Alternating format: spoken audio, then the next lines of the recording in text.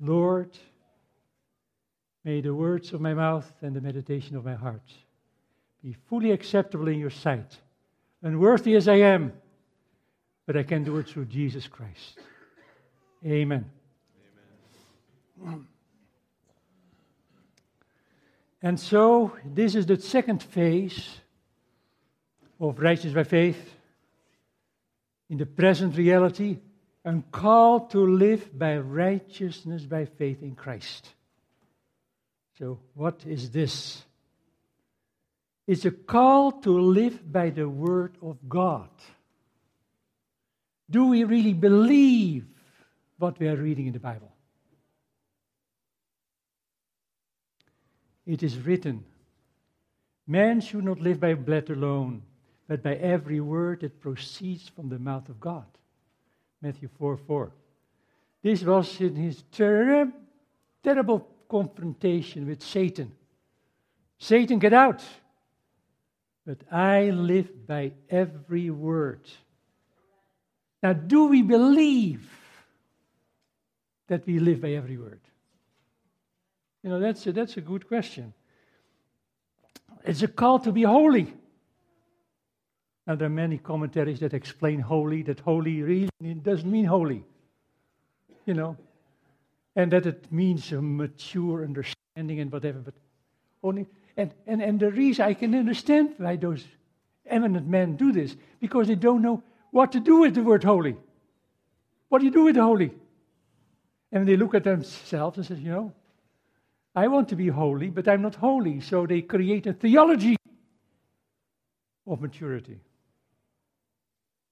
Blessed be the God and Father of our Lord Jesus Christ. He chose us in Him before the foundation of the world that we should be, what? Holy and without blame before Him in love. Ephesians 1:3-4. Now we have had nice division-wide meetings and called, you know, the chosen ones, the chosen ones, the chosen ones. And who will deny that we are not chosen? What does the text say? Chosen to what? Holy and without blame. See, that is the contents and end result of the chosenness. Called to be a holy sacrifice. You know, this is a favorite text here that we use, especially in our health meetings, and Vicky knows it, how important that is. I beseech you therefore, brethren, by the mercy of God, that you present your bodies a living sacrifice, holy, acceptable to God, which is your reasonable service. It doesn't say a living sacrifice, mature. No, holy. Romans 12:1. It is a difference between the world and God. The church to be holy without blemish. Ministers, do we really realize the call that the Lord has given to be the shepherds of those churches? That He might present in the end result to Himself a glorious church, not having spot or wrinkle or any such thing, but that she should be holy and without blemish, Ephesians 5:27. Do we realize our calling? Friends, if we realize this calling, some of us may shake in our shoes. It says, Lord, how can I do this? Christ says, call on me. A new Christian is the elect of God, holy and beloved. Now, is this a part of our Bible studies? That we show this? Therefore, as the elect of God, holy and beloved, put on tender mercies, kindness, humility, meekness, long-suffering, Colossians 3:12. See, here is the word holy is a fuller meaning. It's tender mercies, kindness, humility, meekness, long-suffering. Even in board meetings and business meetings. I still remember my first church and my first board meeting. And there were some issues, and I don't show what the issues were. And it seems that I didn't walk the way that a strong party wanted. And so at the end, that party stood up, and they had keys in their hands, and the keys smashed on the table, and they walked out. Because they lost tender mercies and kindness and humility and long-suffering. And some of you have had some of those experiences. But, it was for me a shock because I had never chaired a board meeting. And this was my first one.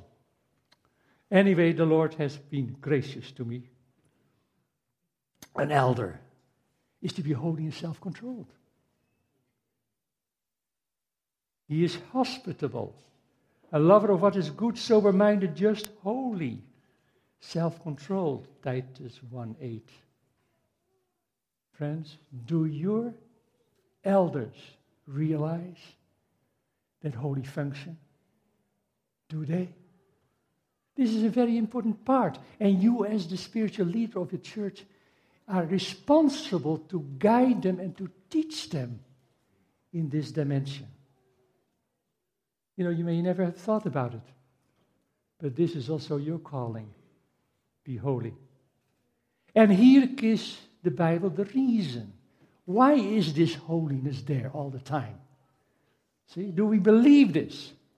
As God is holy, you also should be holy.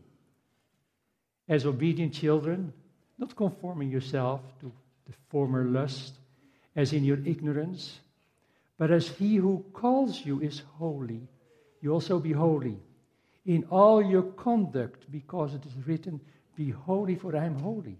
1 Peter 1:15 and 16. This is a tremendous calling here. A privilege. We are now a part of the family of God. We are a child of God. We are redeemed, we are adopted, and therefore, in everything we should do, we will show the righteousness of Jesus, the righteousness of God. And righteousness is not full with sin. That is unrighteous. And friends, this is something that is important for us this morning to reflect upon that. Are we responding to this call of holy living? Believers to be holy in conduct and godliness. Here you see the picture of dissolution. Therefore, since all these things will be dissolved, what manner of person ought you to be in holy conduct and godliness? 2 Peter 3:11. And the closer we come to the end, the clearer we see the devastation and fights everywhere and destruction, terrorism. And the more we see this, you can either react fearfully and afraid and say, okay, what the hell we do? Let's go to the mountains and discuss and take us away. No. Be holy in conduct. You are calm there because you know that your master is in control of those things. You don't need to be afraid. I still remember I had to lecture in the university there in Nigeria. And, there were some guerrillas and fighting there.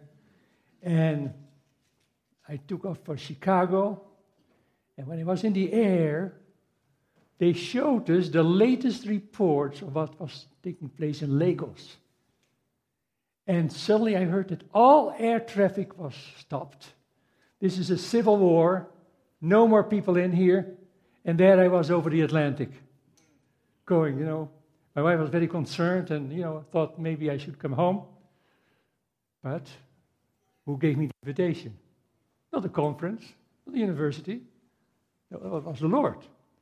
And so I landed in Frankfurt, 2 days, no flight, and then the first flight took off. Shall I go? Shall I not go?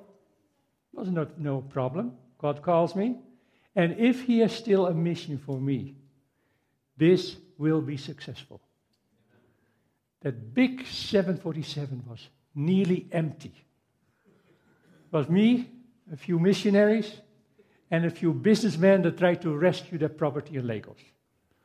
There we go.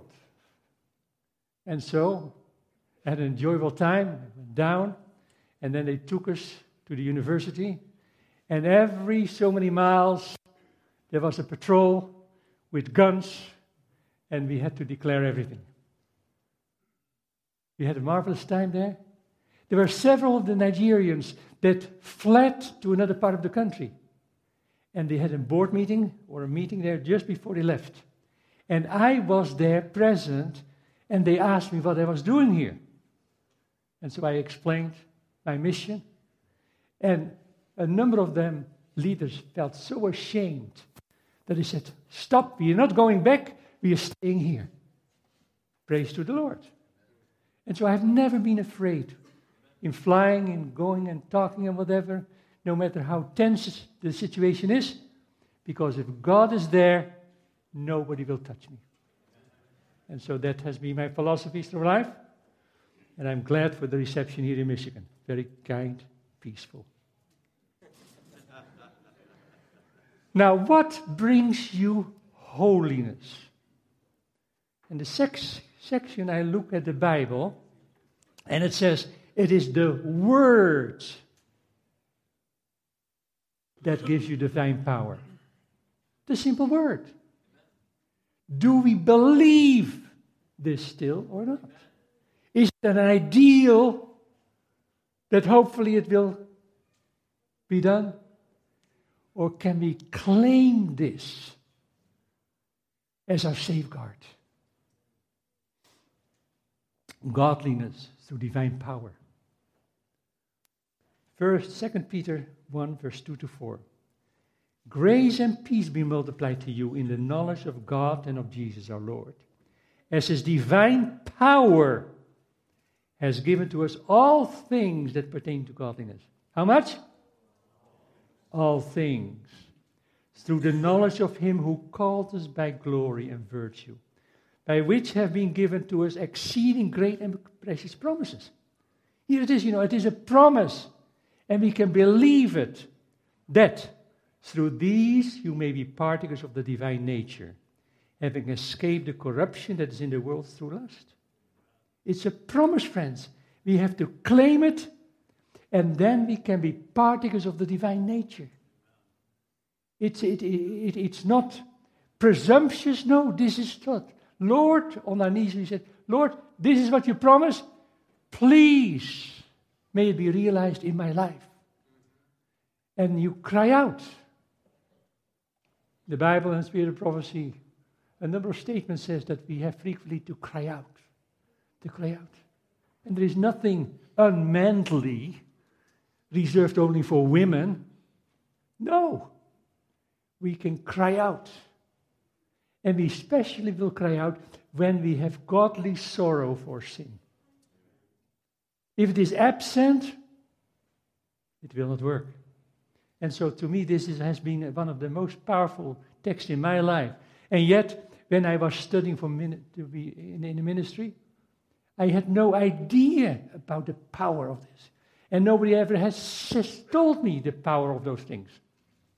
Here, even the Lord's Prayer reveals divine power for delivering from Satan.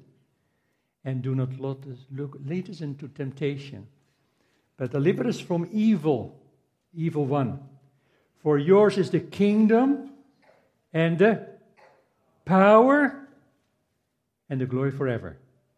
Amen. Matthew 6:13. Here it is now. I don't know how many of you, pray the Lord's Prayer. Frequently it is only on special occasions. And we hate to repeat this every day.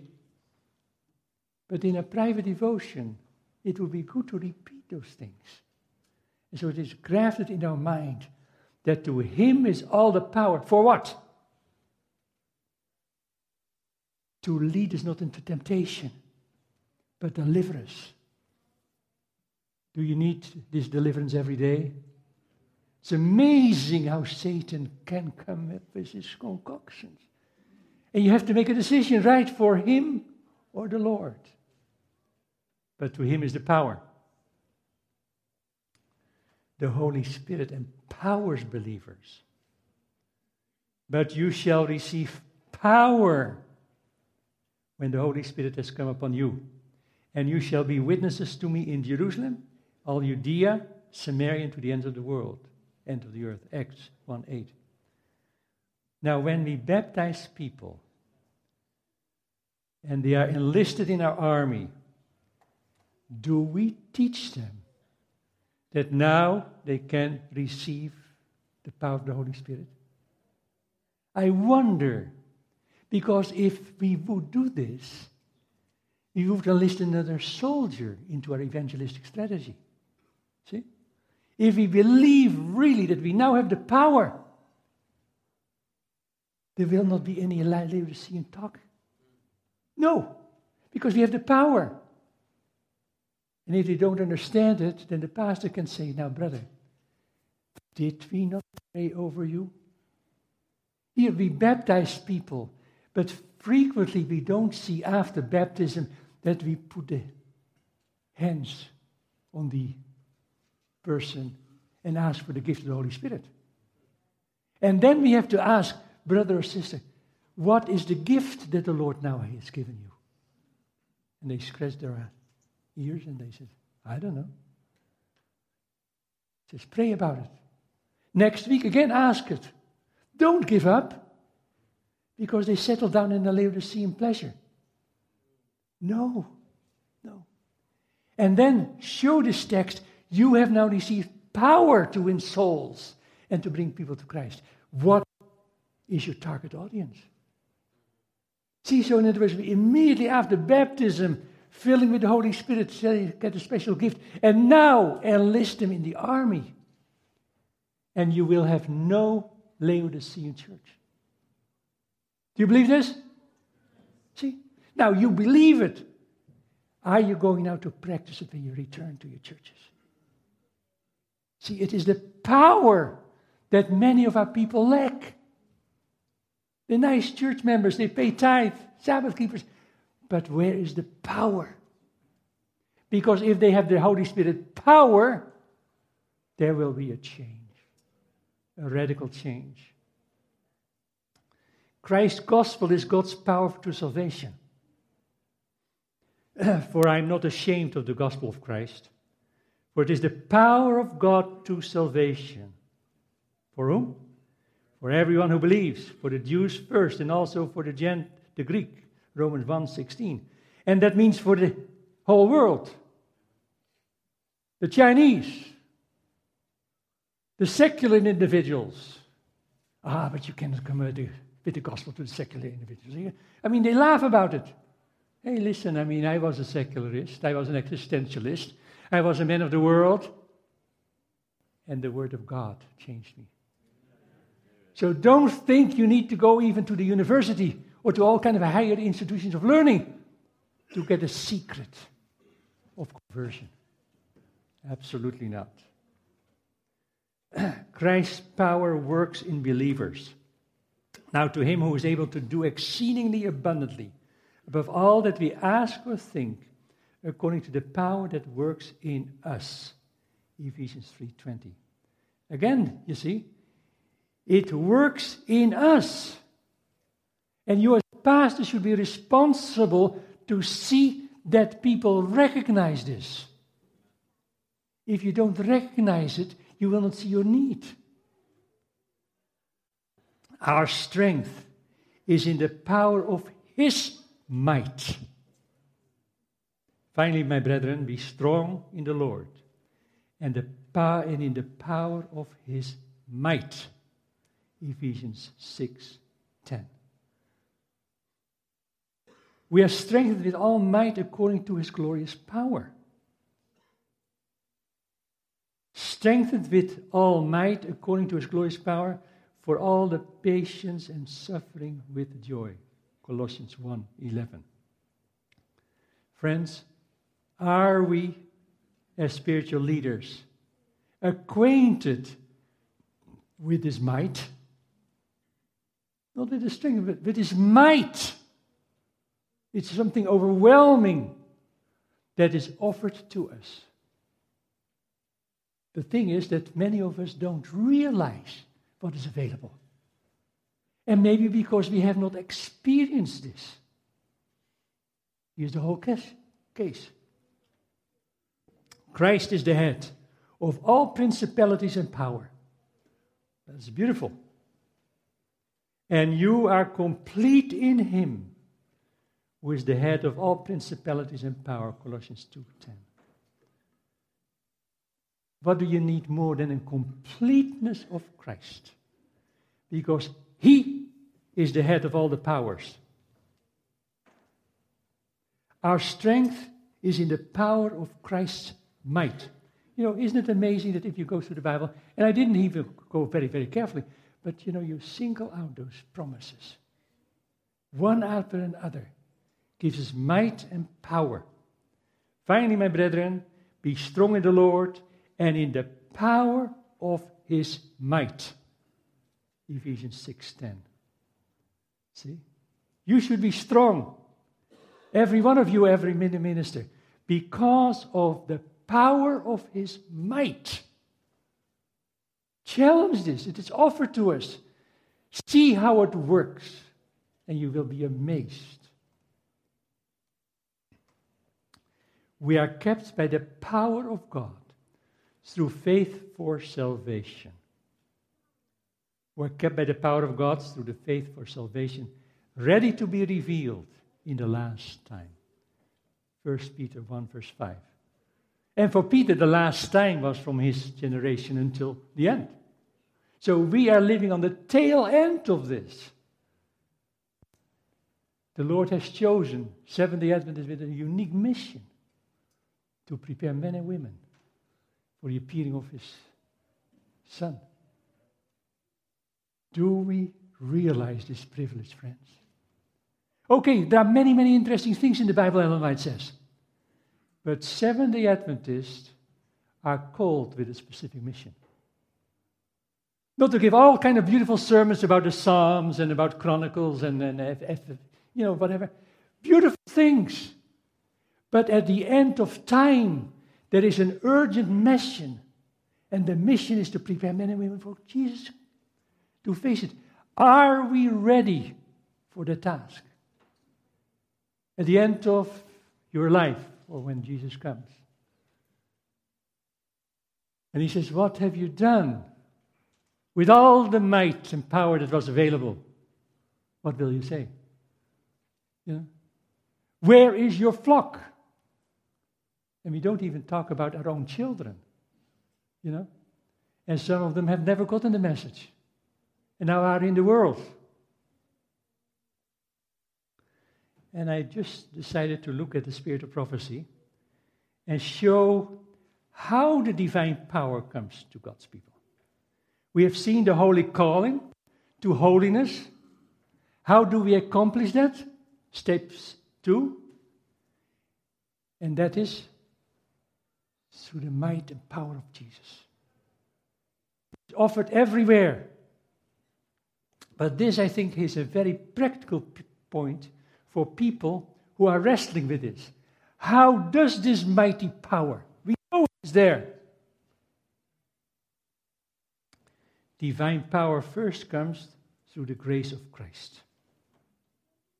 The perfection of Christian character depends wholly upon the grace and strength found alone in God. 3 Testimonies 188. See? It's nothing for us. When the character perfection calls upon us, no, it is Holy Christ. So grace and strength alone. The divine power through the grace of Christ. Without Christ you can do nothing. But with him you can do all things. For his grace will be sufficient for you. Signs of the Times, June 1, 1891. See, what marvelous. All things. Ellen White says higher than the highest human thought can reach. That's what God wants with you. Not get a degree of that university, get your doctorate of Andrews University or Princeton or whatever. That's even better because it's outside of us. You know? No, friends. Here it is. The power through the grace of Christ. Then through the Holy Spirit.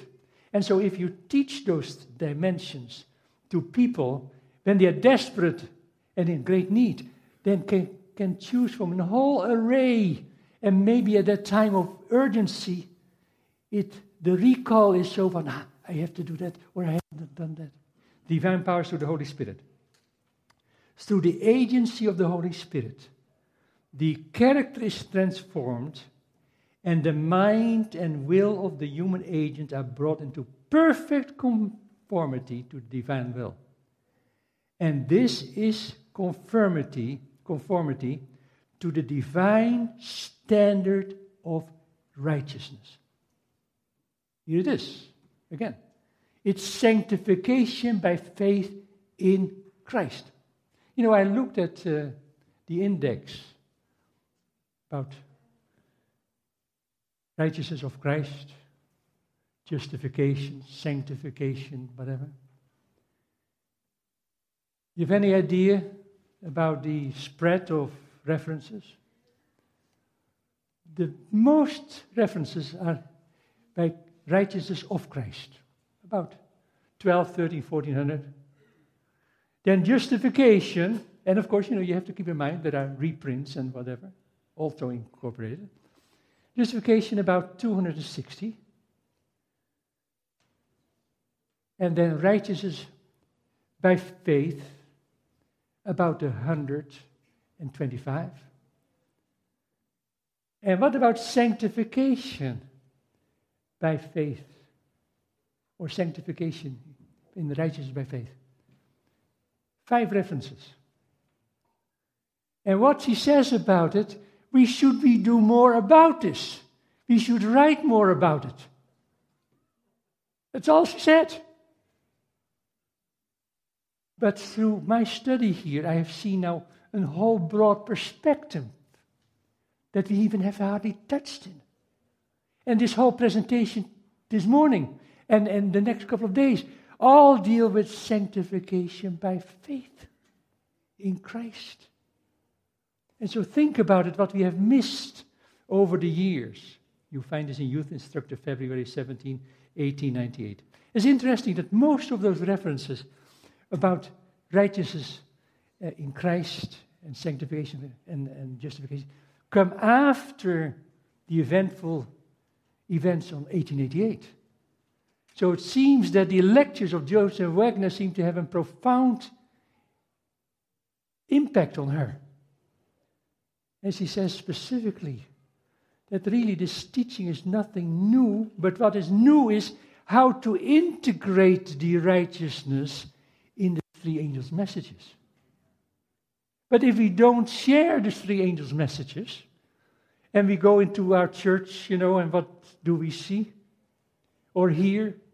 Many times you can hear a sermon, excellent quality, but it could be from a Baptist, could be from a Presbyterian, you see. Is there a unique ring to what we preach? Oh yes, people hear it when they go to an evangelistic meeting. But is this the end?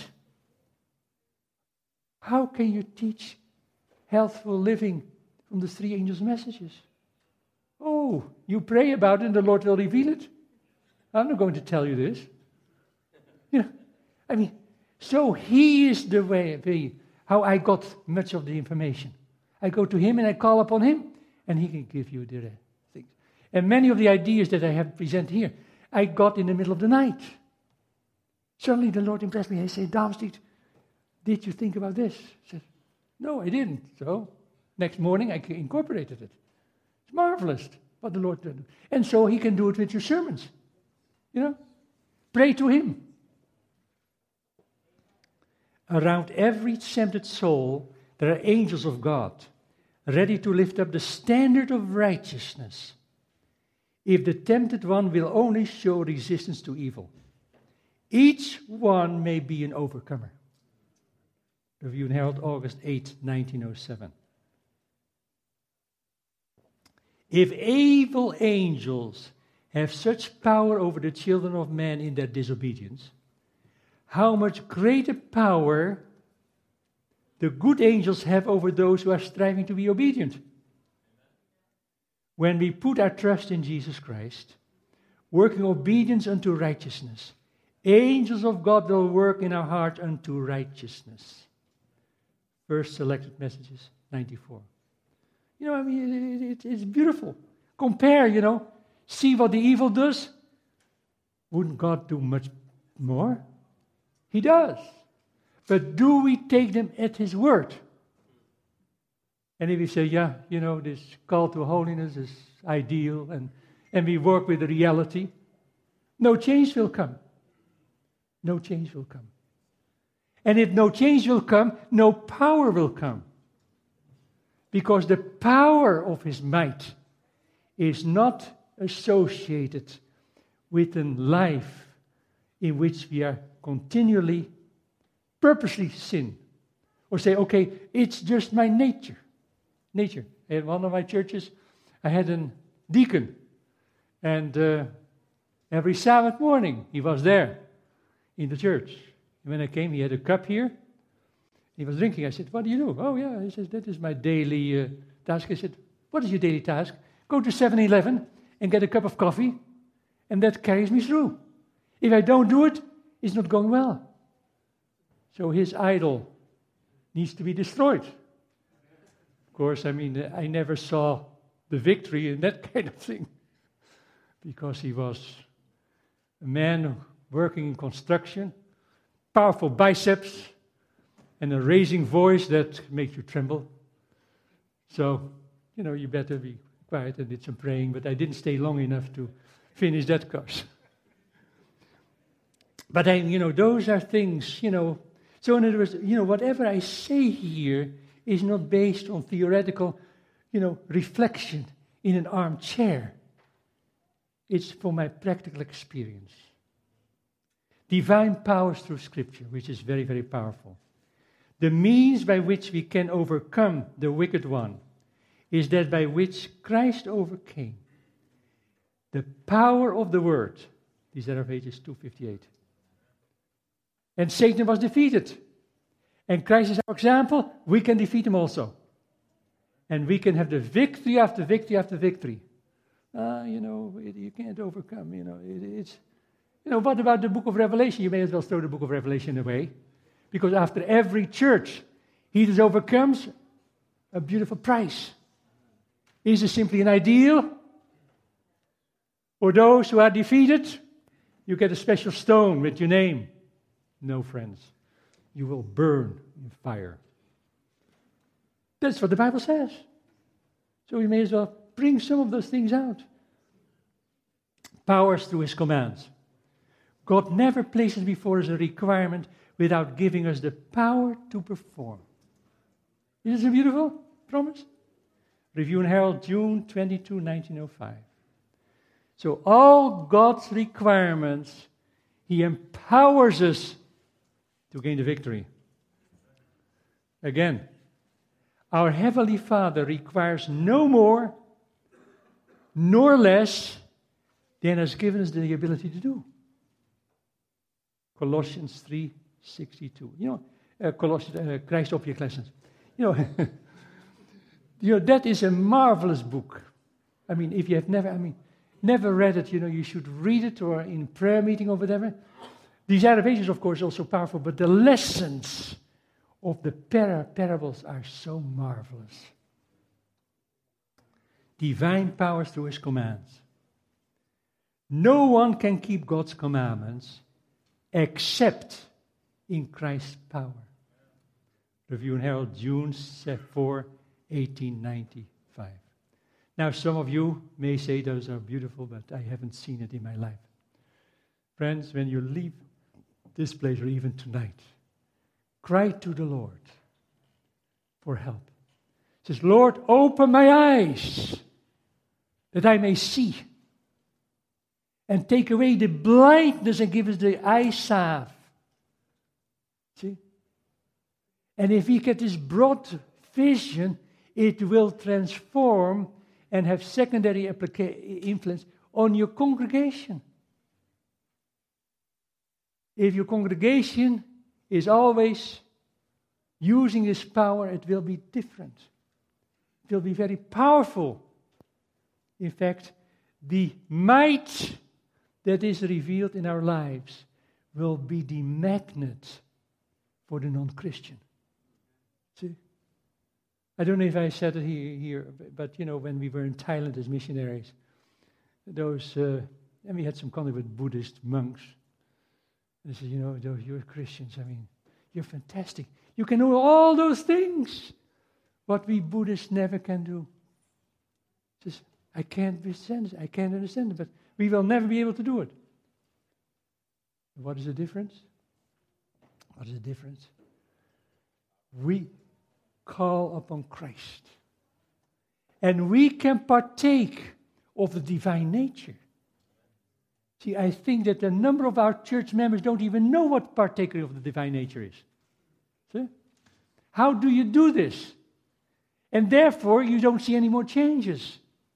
But if you partake of the divine nature, friends, we become invincible in the power struggle with Satan.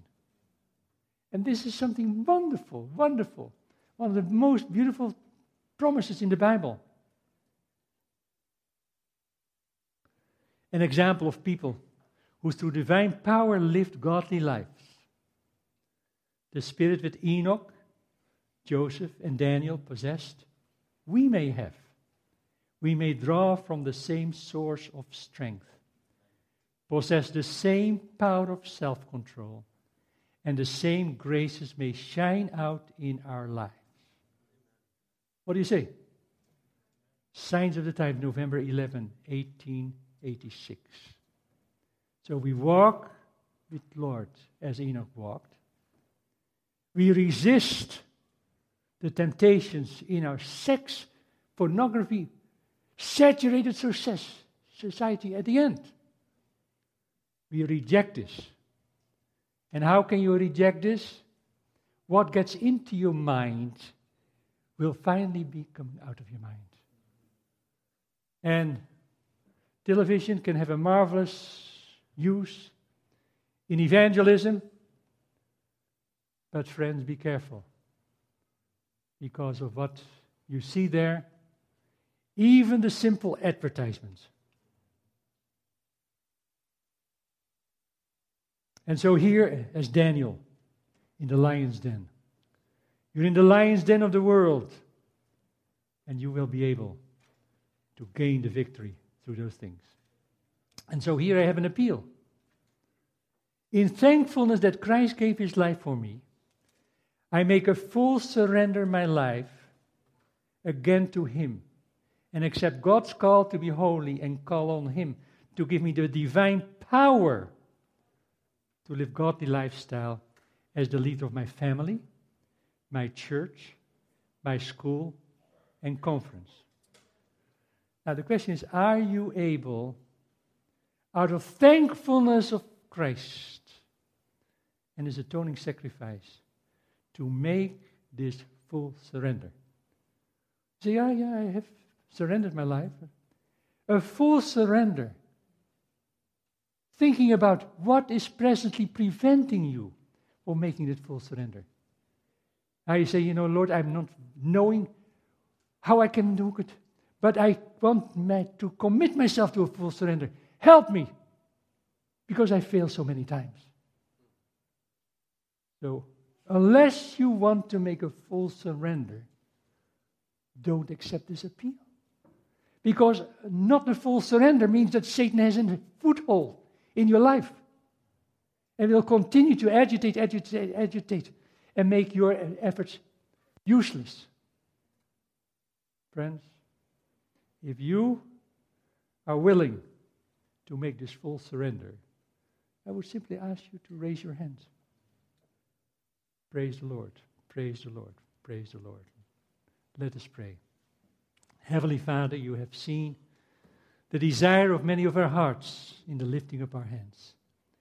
Father, we know that Satan is very angry of those responses. But we know that all the might is with you, all the power is with you. And so weak as we are, failures that we have made in the past, please give us the victory. May we taste the joy of the might that you can give us.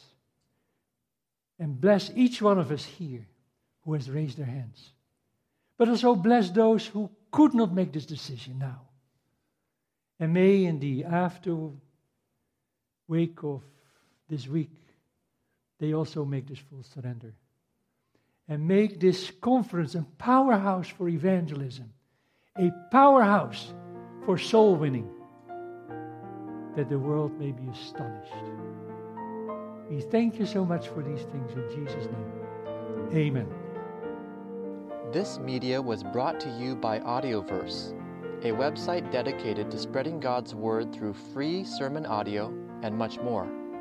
If you would like to know more about Audioverse, or if you would like to listen to more sermons, please visit www.audioverse.org.